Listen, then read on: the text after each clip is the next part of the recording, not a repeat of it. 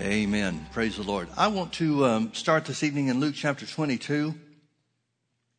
I don't really have a message per se, but I want to share some thoughts. There's some thoughts that are stirring in my heart, and I want to share some things with you, and we'll find out together where the Lord takes us. Amen. Luke 22, beginning in verse 14. This is talking about Jesus last night with his disciples at what we know of as the Last Supper. Verse 14, and when the hour was come, he sat down, and the 12 apostles with him.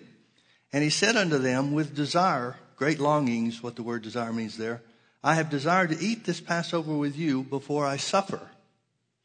For I say unto you, I will not any more eat thereof until it be fulfilled in the kingdom of God. And he took the cup and gave thanks and said, take this and divide it among yourselves. For I say unto you, I will not drink of the fruit of the vine until the kingdom of God shall come. And he took bread and gave thanks and brake it and gave it unto them, saying, this is my body, which is given for you. This do in remembrance of me. Likewise also the cup after supper, saying, this cup is the New Testament. The word testament is the word covenant. This cup is the New Testament, or the new covenant in my blood, which is shed for you. But behold, the hand of him that betrayeth me is with me on the table. And truly the Son of Man goeth as it was determined.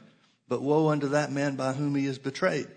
And they began to inquire among themselves which of them it was that should do this thing. Now, I've got a question I want to ask you folks. What's missing in this story? We've heard it hundreds of times, maybe thousands of times. Mark and Matthew both give us an account that is nearly exact to what this one says. I thought about taking the time to go back and read each one of them, but I got to thinking there's really no point to say exactly the same things in every gospel. But what's missing in this story? Where are the disciples asking questions about what he means? Now, I want you to look back with me to John chapter 6. John chapter 6. And I'm not sure where I'm going to start here.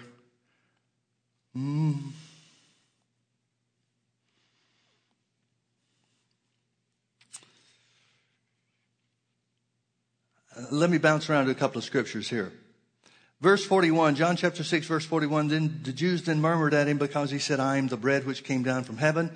And they said, is not this the Jesus, the son of Joseph, whom father and mother we know? How is it then that he said, I came down from heaven? Then Jesus, verse 47, verily, verily, I say unto you, he that believeth on me hath everlasting life.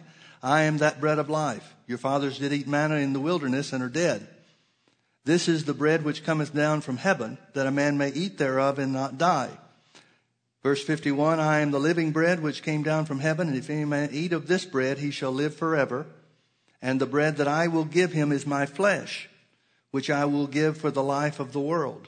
The Jews therefore strove against themselves, saying, how can this man give us his flesh to eat? Then Jesus said, verse 53, notice this. Then Jesus said unto them, verily, verily, I say unto you, except you eat the flesh of the Son of Man and drink his blood, you shall have no life in you.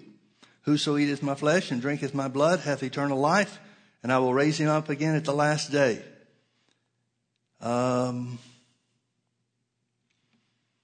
let me just summarize rather than look for the individual scriptures. If you go down and read the rest of this story, and by the end of the chapter, everybody leaves Jesus.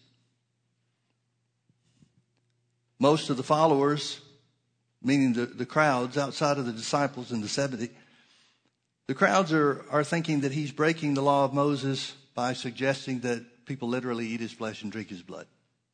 And so it says, many turned away and walked no more with him from that day forward. So much so that Jesus went to the disciples and said, are you going to go away too? And the ringing endorsement that we get from Peter is that we don't have anywhere to go. Not, oh, Master, we would never leave you. Like, where we're going to go? I guess we'll stay here. We don't have a plan B. Maybe that's a good thing. Following God, you shouldn't have a plan B, I guess. But now compare that, what he said in John 6:53, except you eat my flesh and drink my blood, you have no life in you. Compare that with what he said at the Last Supper. This is my bread. He said of the bread, this is my body which is broken for you. He said of the cup, this is the new covenant or testament in my blood. How is it that the disciples aren't asking any questions? Now, a lot of things have happened between John 6 and Luke 22, chronologically, in the ministry of Jesus. You remember in Matthew chapter 16 where Jesus asked the disciples, who do men say that I am? Then he asked them, who do you say I am? And Peter speaks up on behalf of all of them and says, well, we believe you're the Christ, the Son of the living God. Jesus said, flesh and blood has not revealed this unto you, Simon, but my Father which is in heaven. So Jesus is telling us that he didn't tell these people that he was the Messiah. In those small meetings that he had with his disciples, putting himself into them and teaching them and all the things that were involved in that, Jesus didn't, apparently never, stopped and said, now wait a minute, you guys know I'm the Messiah, don't you? You do realize that's who I am, don't you? The only record we have of any time that he asked that was in Matthew 16. Who do you say I am? And Peter confessed him as the Christ. The fact that he said that flesh and blood had not revealed it unto them means that he didn't tell them. It was revealed from his Father in heaven. In other words, the Holy Ghost had quickened that to them, had made them to understand that's who Jesus is. But can you not see a difference between John 6, where everybody from the outside, or nearly everybody from the outside, turned around and left Jesus? The disciples were the last ones to consider it. Can you not see the difference between John 6 and Luke 22? What have they learned by the time they get to Luke 22 that enables them to accept what Jesus says without either trying to talk him out of it or peppering him with a series of questions that I would assume that they still have unanswered?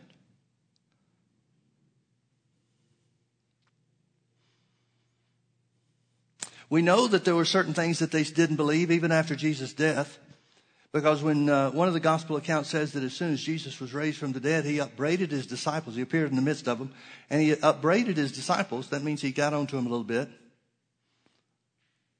He upbraided his disciples because they didn't believe that he said when he said he was going to be raised again the third day. So here in Luke 22, we've got the disciples in a position where Jesus is saying, now there's a lot of symbolism at the Last Supper. The cup that he picked up where he says, this cup, that's a very specific cup. He's offering them Elijah's cup, which the Jews believe that Elijah has to come before the Messiah appears. And so at every Passover meal, I guess they still do this, at least the Orthodox Jews do this. There was a specific cup that was for Elijah. When Jesus picks up that cup and says what he says, he's saying symbolically, he's saying, I'm the one that was foretold.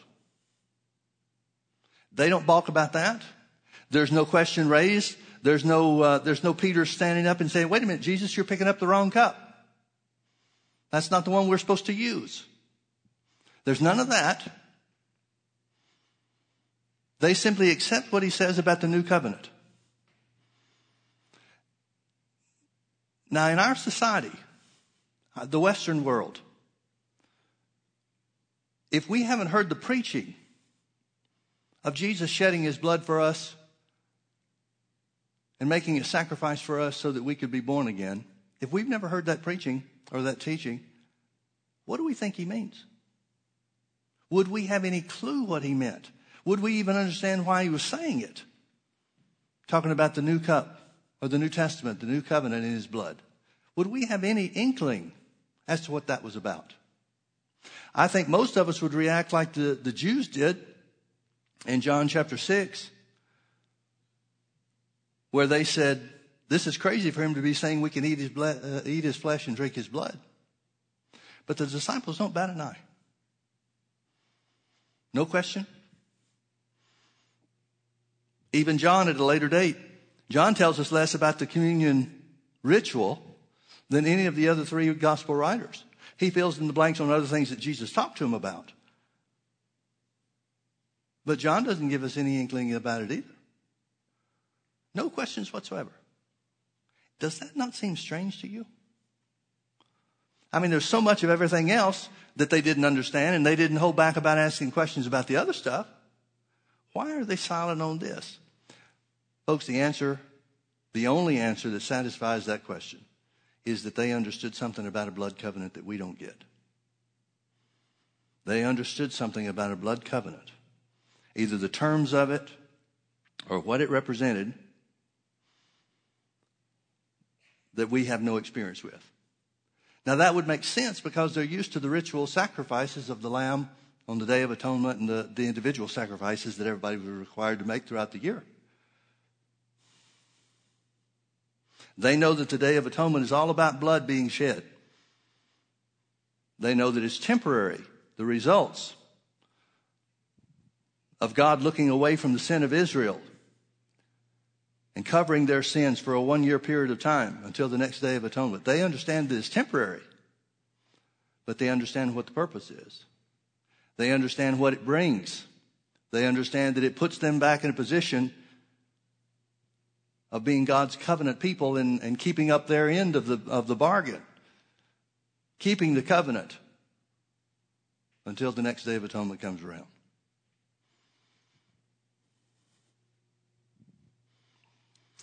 Turn back with me to Genesis chapter 15. Now, here's another thought I want to present to you. And these are things that, well, I guess more than anything, I'm sharing with you about how I think when I read the Word. Here's how I think. I not only want to see what's there, I want to see what's not there. And I want an explanation for why whatever's not there isn't there. Now, in Genesis chapter 15, these are some famous scriptures, at least famous to the Jews, concerning their father Abraham. Beginning in verse 1, it said, "After these things the word of the Lord came unto Abram in a vision, saying, Fear not, Abram, I am thy shield and thy exceeding great reward. And Abram said, Lord God, what wilt thou give me, seeing I go childless, and the steward of my house is this Eliezer of Damascus? And Abram said, Behold, to me thou hast given no seed, and lo, one born in my house is my heir. And behold, the word of the Lord came unto him, saying, This shall not be thine heir, but he that shall come forth out of thine own bowels shall be thine heir. And he brought him forth abroad, and said, Look now toward heaven, and tell the stars," or number the stars, in other words, "if thou be able to number them." And he said unto him, So shall thy seed be. Now, verse 6 is huge. And he, speaking of Abram, and he believed in the Lord, and he counted it unto him for righteousness. He's expressing his belief in God. The Hebrew word believe is a lot more meaningful than when we talk about believing. And in fact, in the Western world, the modern day church in America, you almost have to define your terms when you talk about believing, because that means so many different things to so many people. A lot of people think believing in God or believing in the Word just means, yeah, I believe God said it, or I believe it's true, or I believe it contains truth. But the Bible identifies faith as taking hold of something, not just agreeing to it. Well, this Hebrew word means even more than that. The Hebrew word means to give yourself wholly to, W-H-O-L-L-Y, completely, to give over yourself completely. It's a word that's used in connection with partnership or fellowship to such a degree that you become one with somebody else. When it says Abraham believed God and it was counted unto him for righteousness, it literally means he gave himself up unto God to become a part of him. It's a covenant term. So Abram believed in God, and it was counted unto him for righteousness. But then he still has more questions. Believing in God doesn't mean all your questions are answered.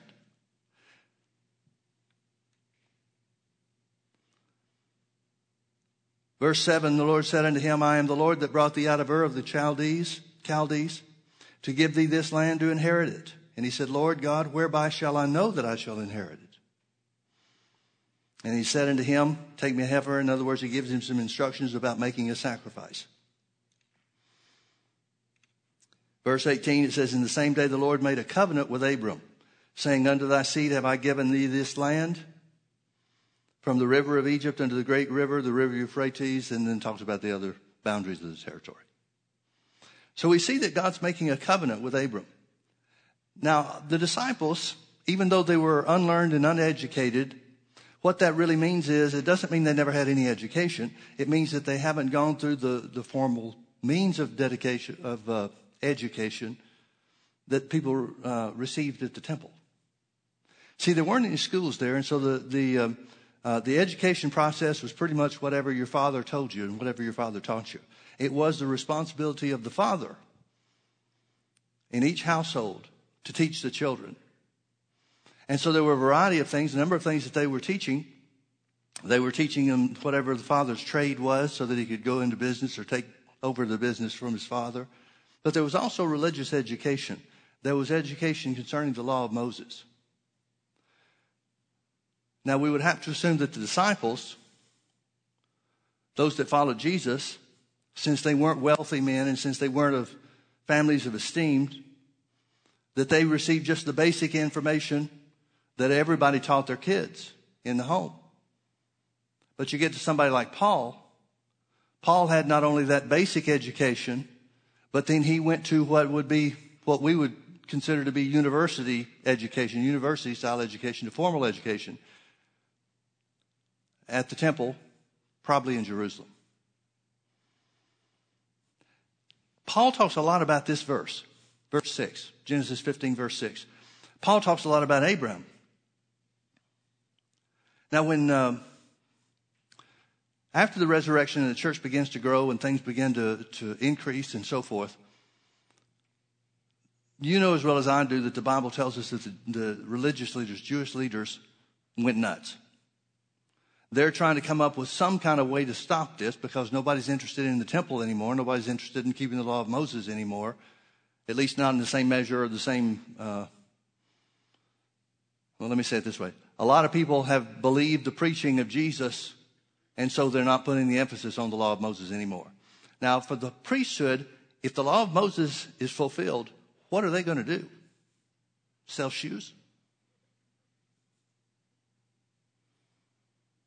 So for them, it was everything. It was not only a matter of religious doctrine. They didn't approach it from the standpoint of, is this true? They approached it from a standpoint of, I've got to protect my livelihood. I've got to protect the traditions of my family. You couldn't be a priest, certainly couldn't be a high priest unless you were of the right family of the tribe of Levi and that type of thing. So they're fighting for their survival. So this is not just a religious issue for them. This is not just a matter of, wait a minute, Paul, tell us about how Jesus fulfills the law. They didn't want to know. They didn't want to consider that was a possibility. Because as soon as they do, if they admit that, who needs a high priest? We've got one in Jesus. We sure don't need them. Do you see the point I'm making? But when God handpicks Paul, meets him on the road to Damascus, and Jesus identifies who he is and the fact that he's talking to him and displayed a little taste of his power to get his attention, there's no question in Paul's mind that he's alive. Of course he's alive. He's the one doing this stuff. He's the one talking to him. And part of the reason it seems to me that God picked Paul was that he had the formal education of the high priest himself. Now, he was of the tribe of Benjamin, so he couldn't be the high priest for Israel. But he was one of those, apparently, as he said, he was more zealous than anybody else concerning the things of God once he found out about Jesus and so forth. So he was one of those that the priesthood probably says, it's a real shame that this guy wasn't born of the tribe of Levi. If he had been, then he could take over the high priest job, and he knows this stuff backwards and forwards, maybe even better than we do, meaning the other priests. So when God taps Paul, he knows exactly what he's getting. He's getting somebody that can see how the Old Testament is fulfilled in what Jesus said and did. He's picking somebody. He picks Paul, who he knows will eventually, we don't know how fast Paul grew spiritually. We don't know how quickly some of these things transpired. But we do know that Paul came to the point where he understood everything that Abraham did as a sign to us. He talks about Abraham's faith relative to the Galatians and to the Romans, the church at Rome, or church is at Rome, and the churches in the region of Galatia. He writes to the Jews about Abraham's faith. He understands, now that he's born again, now that he's met Jesus, now that he understands why Jesus sacrificed himself, he understands how all those things tie in together. And thank God he was a good writer. He left us record of it too. So when the Bible tells us in Genesis chapter 15 that Abram believed God and it was counted unto him for righteousness, Paul understood what that meant. That's why Paul tried to explain to everybody in Galatians chapter 3, when he's getting on to the Galatians for turning away from receiving by faith to adding Jesus to the law of Moses. He talks to him and he says, how did you get saved? You know you're saved. You know a change took place in your heart. How did you get that? Was that through keeping the law or faith in Jesus? And then he answers by saying, even as Abraham believed God, and it was counted unto him for righteousness. Paul understood everything about what God intended from the beginning. He understood why God appeared to Abram in Genesis chapter 15 and makes a covenant with him about the land that they'll inherit. Turn with me to Genesis chapter 17.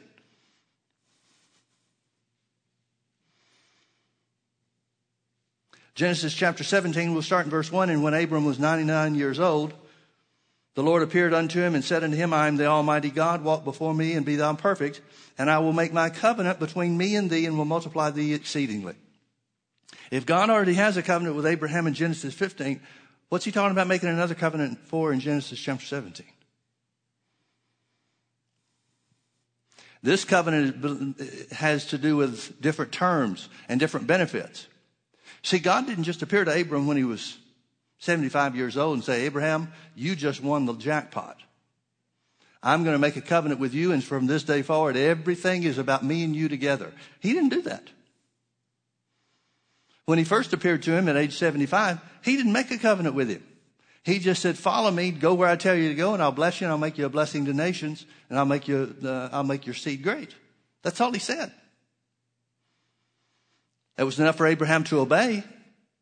Doesn't say anything about Abraham believing God, although we would have to assume that there's some measure of trust there if he's going to obey what God told him to do. But there's no landmark event where Abraham is expressing his faith like he does here in Genesis 15 and he will again in Genesis 17.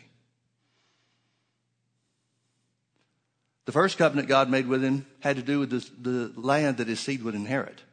This covenant that he makes with him, and he tells him to take a heifer and take different animals and split them in the middle and so on and so forth. This covenant he makes with him has to do with his seed being born.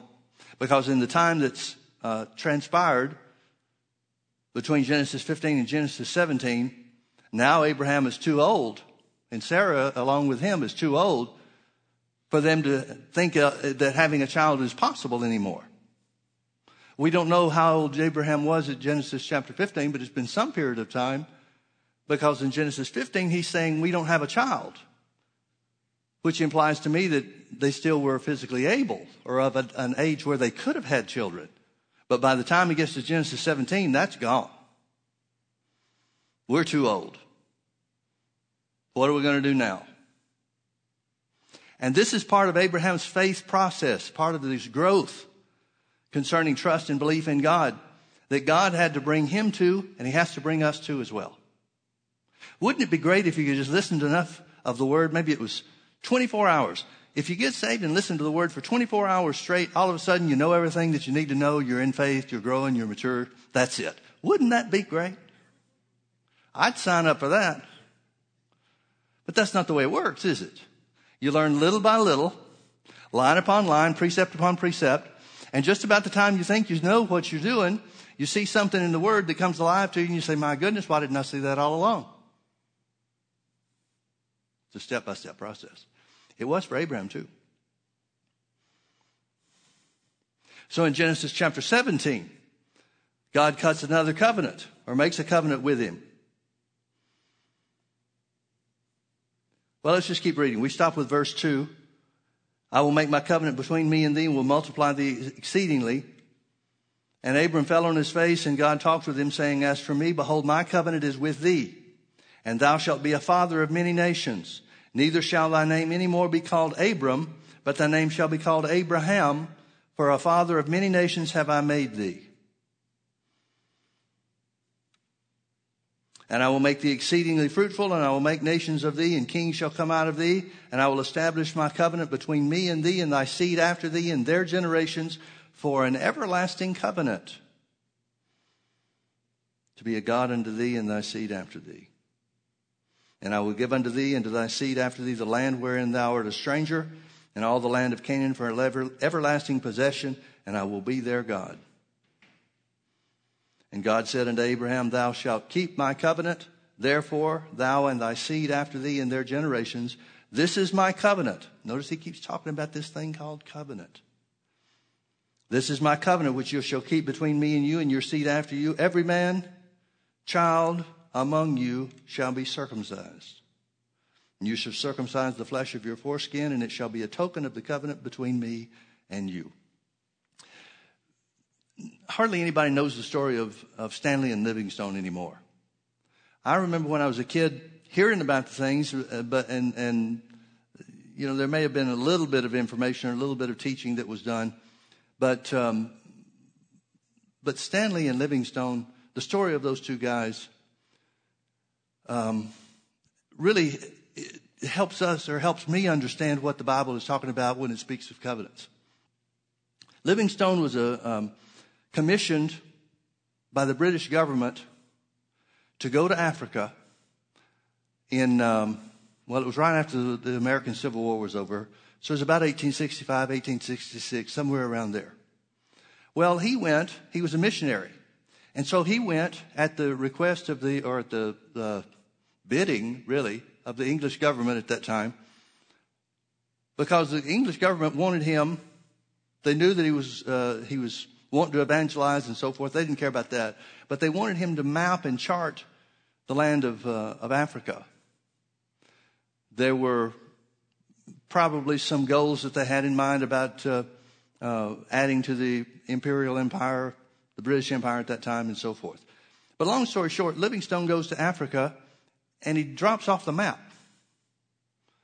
They have no contact with him for 4 years. There's a certain period of time that he was there that they were getting regular contact from him, receiving contact from him. But then all of a sudden, he just disappears.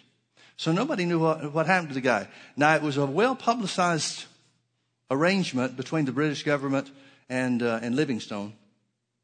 And so when he goes missing, they didn't think too much about it for the first 6 months or so. Africa is a wild territory. Maybe he just couldn't get out to get any information to them. But after he started being missing for a year, and then 2 years and 3 years and 4 years and like that, I think 4 years was the extent of the time that he was off the grid, so to speak. Then people started petitioning the British government to send somebody in there to find him. Well, they wouldn't do it. They just elected not to do it. It became a real public thing. It was in newspapers at the time and so forth. And so there was an editor of the New York Herald that wanted to make Britain look bad. So he commissioned a journalist named Henry Stanley to go find him. And so he finally did in 1871, I believe it was. He finally found him. But the thing that makes their story so unique and interesting and valuable, as far as I'm concerned, is that they kept journals. Both of them kept journals about what they found in Africa. What they found in Africa was that there was an alliance that people could make called a blood covenant. Whatever terms or names of the individual tribe's language gave it, it all came down to a blood covenant. Now, let me interrupt the story here long enough to tell you that there have been sociological studies done among unknown tribes. Every time a tribe would be identified or discovered or something like that, people would dig into their past and so forth. Almost without exception, every people have something like a blood covenant in their background. Every one of them. And these are tribes and peoples that are scattered to the four winds of the earth. And so it wasn't like one guy traveled from point A to point B and told people about a blood covenant and made something happen like that.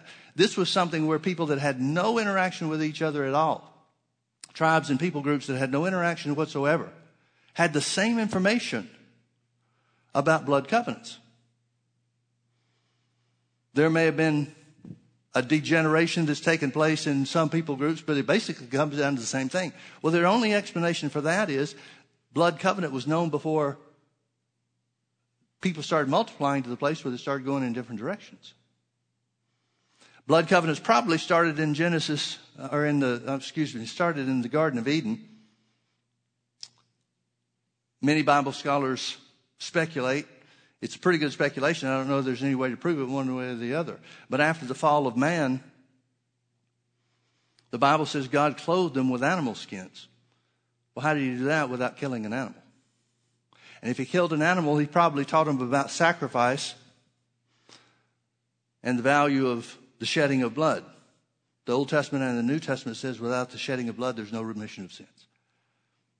So this is something that happened from the very beginning. And as people grew and multiplied and scattered around the earth, they took that original knowledge or that blood covenant that was part of their history in some way or another, however far back you can track. They took that knowledge with them. Well, when Stanley finally found Livingstone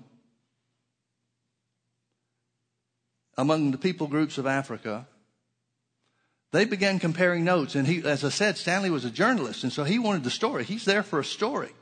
Because whoever gets the story, this is going to be big news and amass a great circulation and selling of papers and all this kind of stuff. It was a financial boom for the New York Herald when Stanley found him. Stanley found out that Livingstone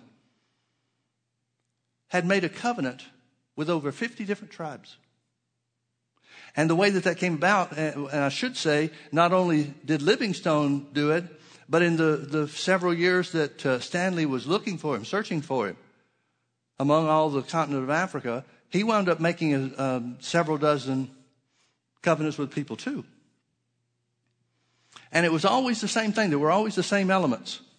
And this became part of the buzz about the story because everybody's operating on pretty much the same thing. Every people group that they came across had an understanding of blood covenants, and the blood covenant always involved three things. First, the giving of gifts. Second, the mingling of blood. And third, the memorial. Every blood covenant contains that. Stanley was in poor health or wound up in poor health not too long after he got there on the continent of Africa. And he had a fairly small expedition of people, guides and translators and helpers and so forth, that were traveling with him as he was looking for Livingstone. And they came to a place where there was a warring tribe right around the equator. And there was a warring tribe, fierce people, and they were really concerned that they were going to be attacked and killed by this warring tribe. And so somebody in Stanley's company asked him and said, "Why don't you make a covenant with the chief?" He said, "I don't know what that is. What are you talking about?" And he said, Stanley asked the guy, "Well, what does it entail?" And he says, "Well, it entails drinking each other's blood." And Stanley said, "That's barbaric. I don't want anything to do with that." Which is a lot of what John 6:53 sounds like. Except you eat the flesh and drink the blood of the Son of Man, you have no life in you. So Stanley rejected it. Well, it wasn't too much longer after that, maybe a couple of weeks, where the threat level between this warring tribe and Stanley's expedition was just, the tension was just at a peak. And so the servant or the helper of Stanley asked him again, "Why don't you make a covenant with the chief?" And this time Stanley asked a different question. He said, "Well, what will it benefit me?" He said, "Everything the chief has will be yours if you need it." Well, he liked the sound of that. And so after some negotiation, they came to a place where Stanley made a covenant with this chief. And things changed overnight. Part of the covenant that they made, the first step is giving of gifts. The chief said that he wanted Stanley's white goat. Now, Stanley was in poor health by this time, and about the only thing that he could use for nourishment was goat's milk. And so that's why they tried to take care of this goat really carefully. And now the chief that he's going to make a covenant with, or wants to make a covenant with, says, that's what I want. And so Stanley, after much hesitation, gave him the goat. And the chief turns around and gives him a 7-foot spear that has copper wound around it. And so Stanley was bummed. He thought, man, I got shafted on this deal. They finished out had somebody stand in for both the chief and for Stanley. They cut a place on their wrists so that they could draw a little bit of blood. Both parties, or both substitutes for the covenant parties, mixed it with some wine or something in there, and so each one of them had a taste of it. It's not the barbaric drink of gallon of blood or anything like that. It's just wine or something like that with a little bit of blood mixed in, a couple of drops of each participant's blood mixed in. And then they set up a memorial. Many times the memorials were planting trees or setting up pillars or stones or something like that. But that was the 3-step process. You can break it down to a little bit more, a few more steps than just those 3, but those are the 3 essential things. Well, when Stanley left off from that place, that event of making a covenant, he didn't know what he was going to do. He hadn't found Livingstone yet. He still got a mandate from his employer, the New York Herald. And he hadn't found Livingstone yet, or Livingston. He hadn't found him yet. And so he didn't know what he was going to do. But over a period of time, when he would go from one place to the other place, he found out that when he carried that spear, everybody bowed down to him and says, whatever you want, we're here to serve. Because this chief was well known as being a warrior, and a warrior the leader of a warrior tribe and so forth. So Stanley found out that that's the best gift that he could have been given. It opened the door to Africa and almost every part of Africa, and it wasn't too much longer after that he found Livingstone. Now that's what God's offering Abraham. When God says, and notice God initiates it, he says, I'll make my covenant with you. I'll make my covenant with you. Turn with me over to Genesis chapter 22. Let me show you another thing in Abraham's process. Genesis chapter 22, verse 1, it came to pass that after these things that God did tempt Abraham and said unto him, Abraham, he said, behold, here I am. And he said, take now thy son. This is after Isaac has been born. Isaac's probably 18, maybe 20 years old at the time this takes place, somewhere around there. Mid-teens to late teens, perhaps. He said, take now thy son, thine only son Isaac, whom thou lovest, and get thee into the land of Moriah, and offer him there for a burnt offering upon one of the mountains which I will tell thee of. So it tells about how Abraham and his company start heading for this mountain. Now, I want you to notice specifically what God said to do. He said, offer him as a sacrifice. He did not say kill him. He said, offer him as a sacrifice. Now, you would well understand that it could be interpreted, offer him as a sacrifice to the point of slitting his throat and on the altar and that type of thing. But that's not what the Bible says. Now, notice also in verse 1, it says that God tempted Abraham. God tempted Abraham. The word tempted there is the word test. And I know a lot of people have a hard time reconciling this because the Bible says God can't tempt anybody with evil, neither is he tempted. James talked about how that God doesn't use evil to tempt somebody. And I want you to notice something. The question is whether or not Abraham will obey what God said to do. Will he trust God without a clear understanding, without a full understanding of how this is all going to turn out? Will he trust God and do what what God told Abraham to do? That's really the issue. That's the test. The test is, will you obey what the Word says to do when it doesn't look like it's in your favor? Will you trust God to make something good out of what you may not be able to explain or foresee?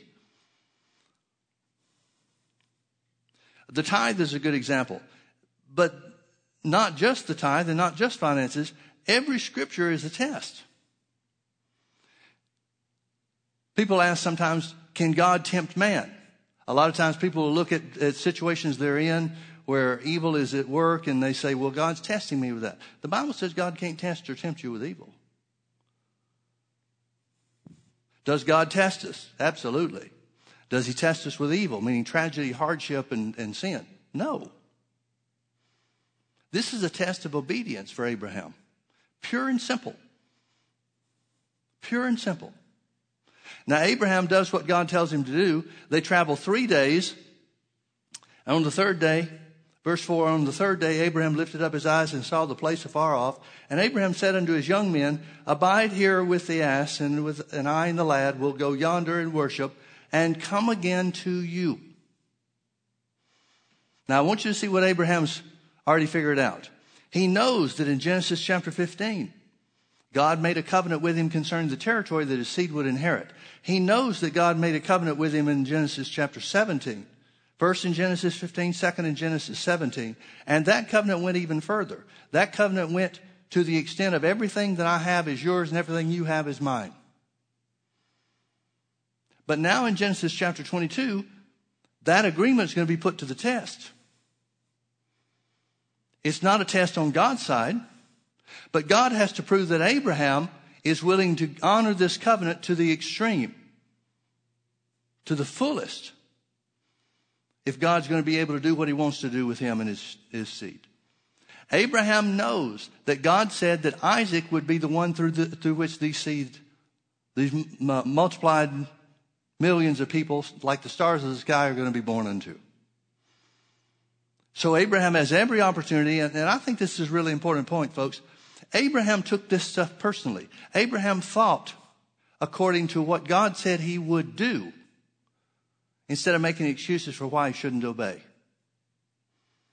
He's clearly come to the point where he realizes, okay, there's 2 ways this can go. I can take him up to the mountain and offer him as a sacrifice, but not take his life as option number 1. I hope it goes that way. Or option number 2, God's telling me to offer him as a sacrifice on the altar, take his life, shed his blood. But if it's situation or option 2, I have to assume that God will raise him from the dead, because God said that the seed would come through him. He can't have children if he's dead. So Abraham has thought this out. Hebrews chapter 11 tells us exactly that Abraham knew that God was able to raise Isaac from the dead if necessary, and received him that way as in a figure. In other words, as far as Abraham was concerned, one way or another, whether it's a way I've got figured out or something that I'll be surprised by, one way or another, Isaac is coming off that mountain with me. And that's what he tells the servants. Stay here with the stuff. We'll be back. How can you come back if you're offered as a sacrifice? Well, God said that his future is to be the father of nations, many nations.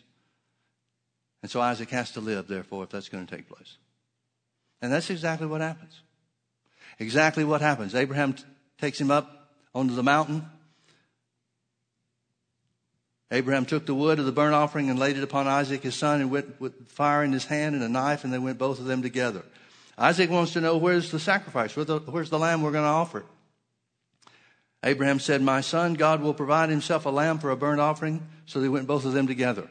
Now, folks, somewhere along the way, Abraham has to have a conversation with Isaac and say, son, I know this may sound weird, but God told me to offer you as a sacrifice. So we won't need a lamb to kill. You're the lamb. Now, at this point, if Isaac's 18 years old, Abraham's 117.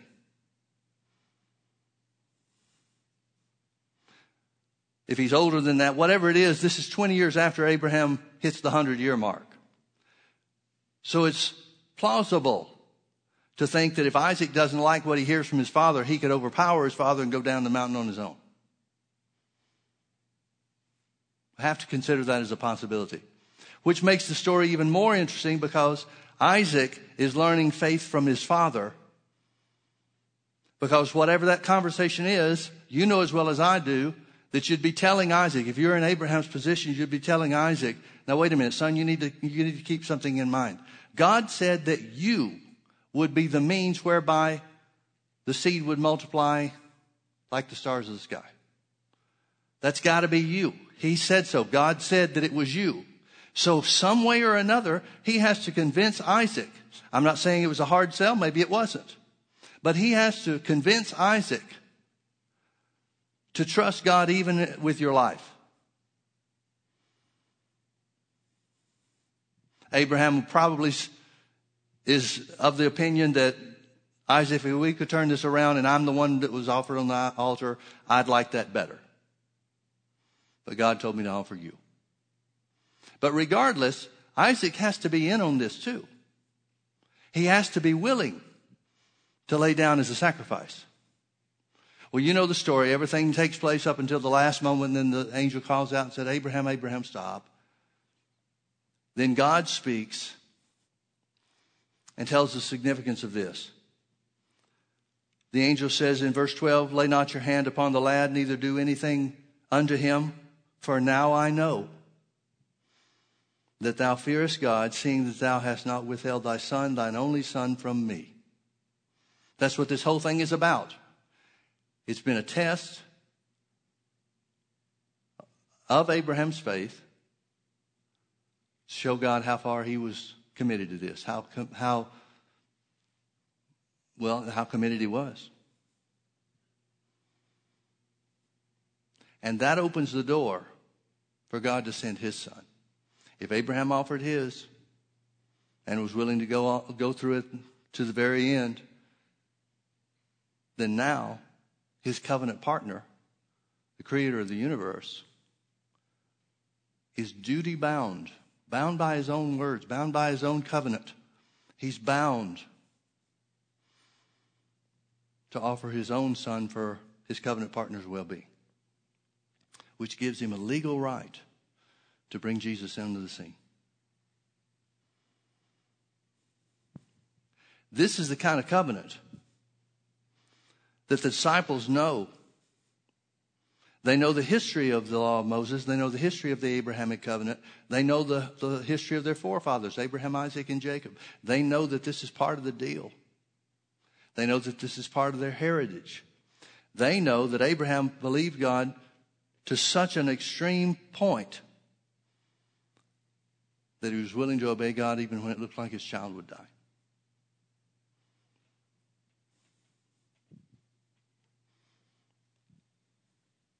What do the disciples know about blood covenants that we don't know? What did the disciples know about Jesus saying, eat this bread which represents my body and drink this cup which represents my blood? What did they know that kept them from peppering Jesus with questions?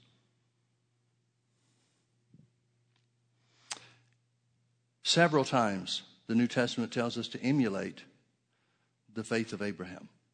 Abraham is called the father of faith.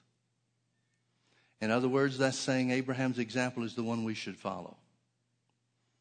Abraham's example is the one we should follow. What does that mean for us? It means that we're supposed to obey the word even when it looks like we can't. I mentioned the tithe as being one of the tests that we experience in our Christian life. It doesn't make sense from a natural standpoint. It doesn't make sense to give God 10% of everything you have and expect him to multiply it so you'll have more.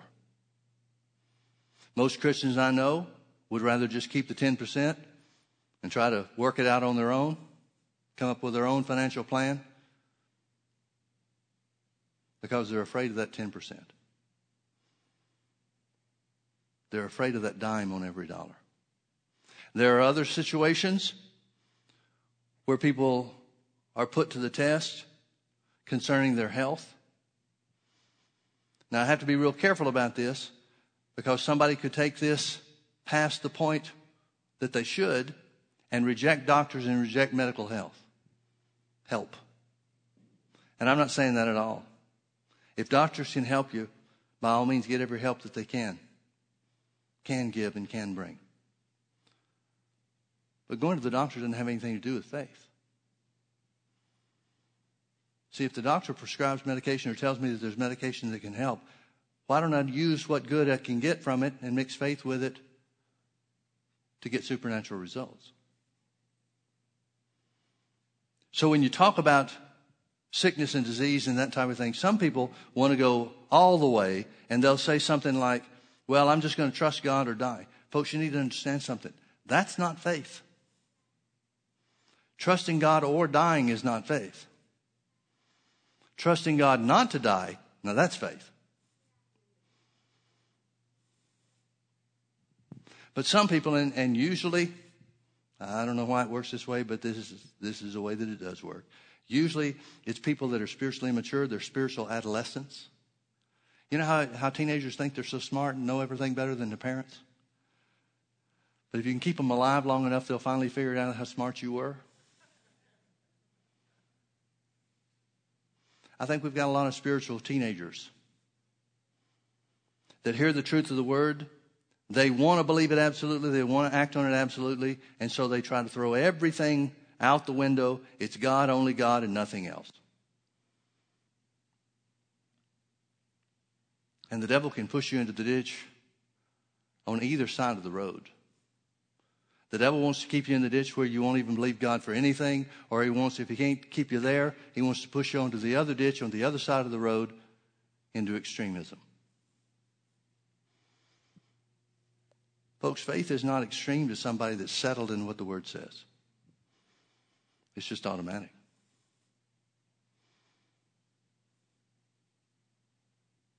But that was Abraham's test. And I think, you judge this for yourself, but I personally believe that this is why Paul kept using Abraham as an example.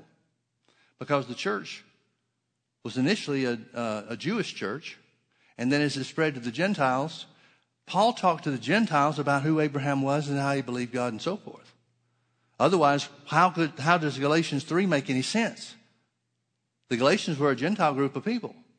When Paul starts talking about Abraham's faith being the way to access all the spiritual blessings that come as a result of Jesus' sacrifice, how does he know that they're going to know who Abraham is if he hadn't talked to them about him? If he hasn't already taught about Abraham and Abraham's faith as being an example for us, then isn't he writing something to the Galatians that they wouldn't understand? Abraham's faith had to be a part of Paul's teaching, the establishment of the church.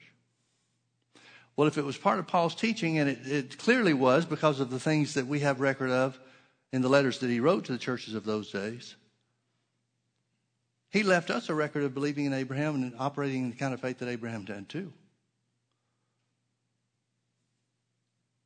My point is simply this, folks, and I feel like I've gone around the block a couple of times without making it. But my point is simply this. Abraham came to understand the depths of the blood covenant that he had with God. And that's what God wants us to understand. Over and over again, Paul writes to the church and talks about their faith and their love growing exceedingly. When he pats on the back the Thessalonian church, he says, your faith and love is growing exceedingly to the point where everybody knows it. He gives instructions to the church that those are the things that we should focus on. Growth or development in faith, and growth and development of the love of God that's on the inside of us. Well, what's that faith and that love supposed to do? It's supposed to take us to the place where no matter what God says, no matter what we read in his word, no matter what he speaks to our spirits, we're willing to go even if it looks impossible.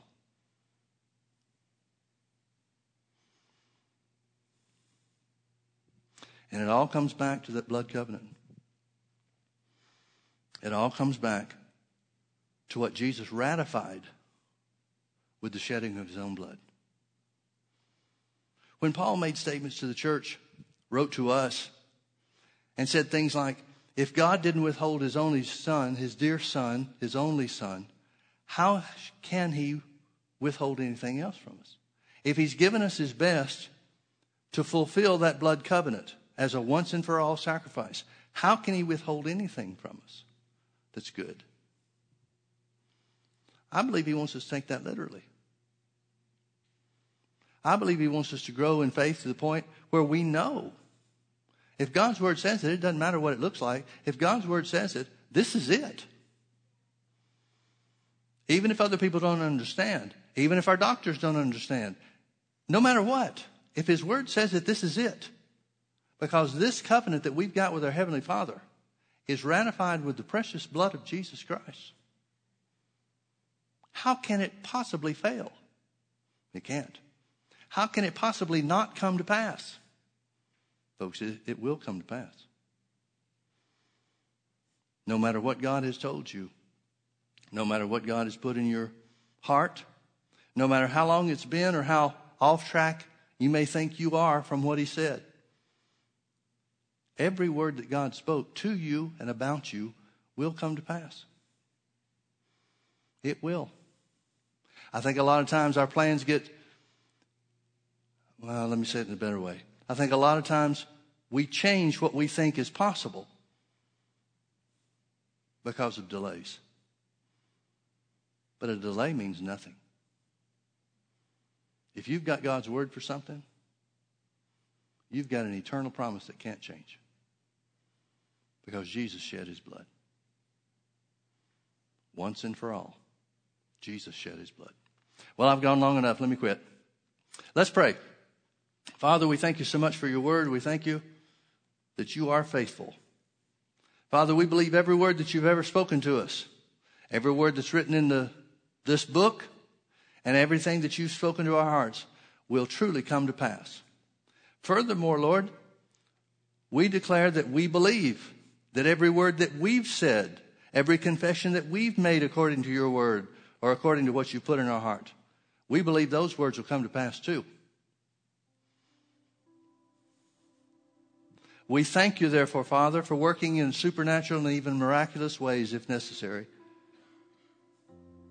to fulfill your word in our lives. We thank you, Father, that the prayer of faith saves or heals the sick, and that you, Lord, are raising us up. We believe, Lord, just as your word says, that everything we put our hand to prospers. In the precious name of Jesus. You've placed us in the same position as Abraham, Father. You've put us to the test. Not the same test, but you've put us to the test concerning your word. We declare that by Jesus' stripes we're healed. We declare that all of our needs are met according to your riches and glory by Christ Jesus. We declare, Father, that every vision, every dream, every goal that you've placed on the inside of us, those that are from our spirits, not just thought up something in our heads, but everything that you've placed in our spirit and prompted us toward will be in Jesus' name.